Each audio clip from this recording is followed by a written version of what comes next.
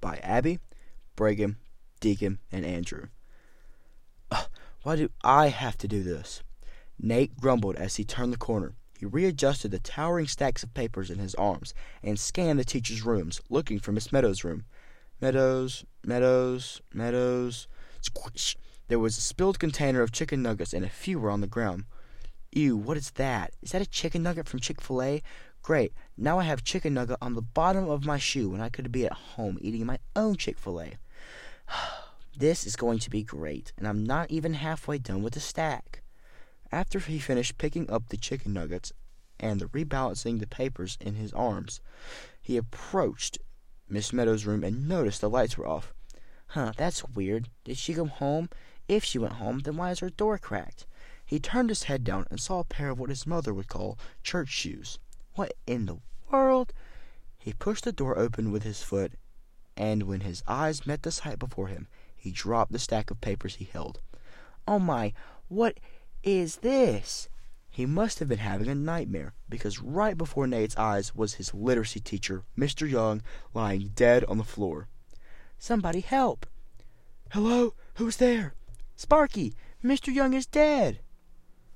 What Sparky saw next gave him no words. How did this happen? I don't know.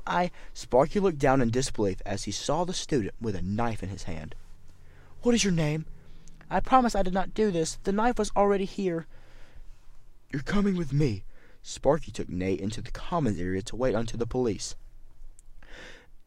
After a few minutes, they arrived and hurried into the commons area from the front of the school. What is your name, kid? My name is Nate, and I go to this school. Well, we have been informed about a murder that has taken place at this location, and the caller tells us that you have committed the crime. No, I promise it wasn't me. I was just doing work for Miss Meadows, and I saw the body. Just then, Mr. Jimmy came walking into the commons area and was immediately shocked at the sight of the police. What has happened to attract so many police?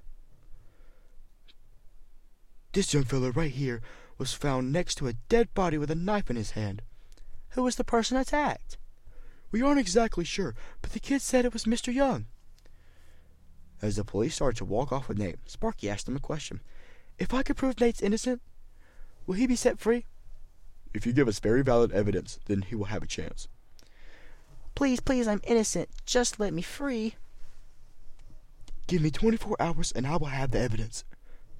Sparky caught a glance of something on Nate's shoe, and it looked like it was a stepped-on chicken nugget. It just doesn't line up. Why would Nate have done anything to harm Mr. Young? There is something interesting here. The scratch marks on the floor.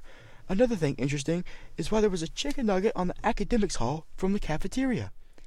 Many things raced through Sparky's mind as he had to find the solution fast. The scratches could have come from the knife. The scenario was thought out in his head perfectly. First, the killer took Mr. Young to the bathroom to kill him, then washed off the blood, and was then walking away when he heard someone coming and dropped the knife on the floor, thus creating the marks on the floor. Who could the person be that avoided the scene of the crime? Sparky went home and dreamt of who that person could be. The next morning, Mr. Gibbs called a meeting in the cafeteria with all of the staff. So who was at the school at the time of the crime? A couple of people raised their hands, including some of the lunch ladies. We cleaned up the kitchen and left out the back of the school without hearing any screams. The only person I encountered during the scene was Mr. Jimmy, but Nate had a chicken nugget that had been squished on the bottom of his shoe. Can you explain that for me, lunch lady? I can't explain that, because we never go down that hall, especially with anything related to food with us. And besides, we haven't had nuggets for lunch in over a week. It wasn't me, because I had to finish up writing the civics test. Then Sparky noticed something in Mr. Jimmy's front pocket. What's that in your front pocket, Jimmy? It's just my planner I use for certain things. Then it clicked in Sparky's head. Mr. Jimmy had ran to his room to hide from Nate, and upon the kill had stolen Mr. Young's planner. It's Mr. Jimmy! It's him! He's the killer! Okay, you got me. All I wanted was a planner. Just call the police and let them deal with me. The police arrived back at the school to see who Sparky had said was the real killer. Great job on finding out those clues and helping this kid out. It was the least I could do after I speculated that Nate didn't commit the crime. You will be rewarded today for your actions. There is no need. What makes me happy is the killer getting what he deserves. Later, during first period, Quay Cook was the substitute teacher for Mr. Young, and Nate was also in class and was as pale as a ghost. Everyone by now had heard of the murder and knew about what had happened to Nate as well as Mr. Jimmy. After class, Nate approached Sparky, who was walking down the hall next to his class. "Thank you, Sparky, for doing what you did to get me out of the frame for murder. If it wasn't for you, I would be serving years upon years in jail." "You're welcome, Nate. It was worth looking more into the crime because then I found out who the real killer was.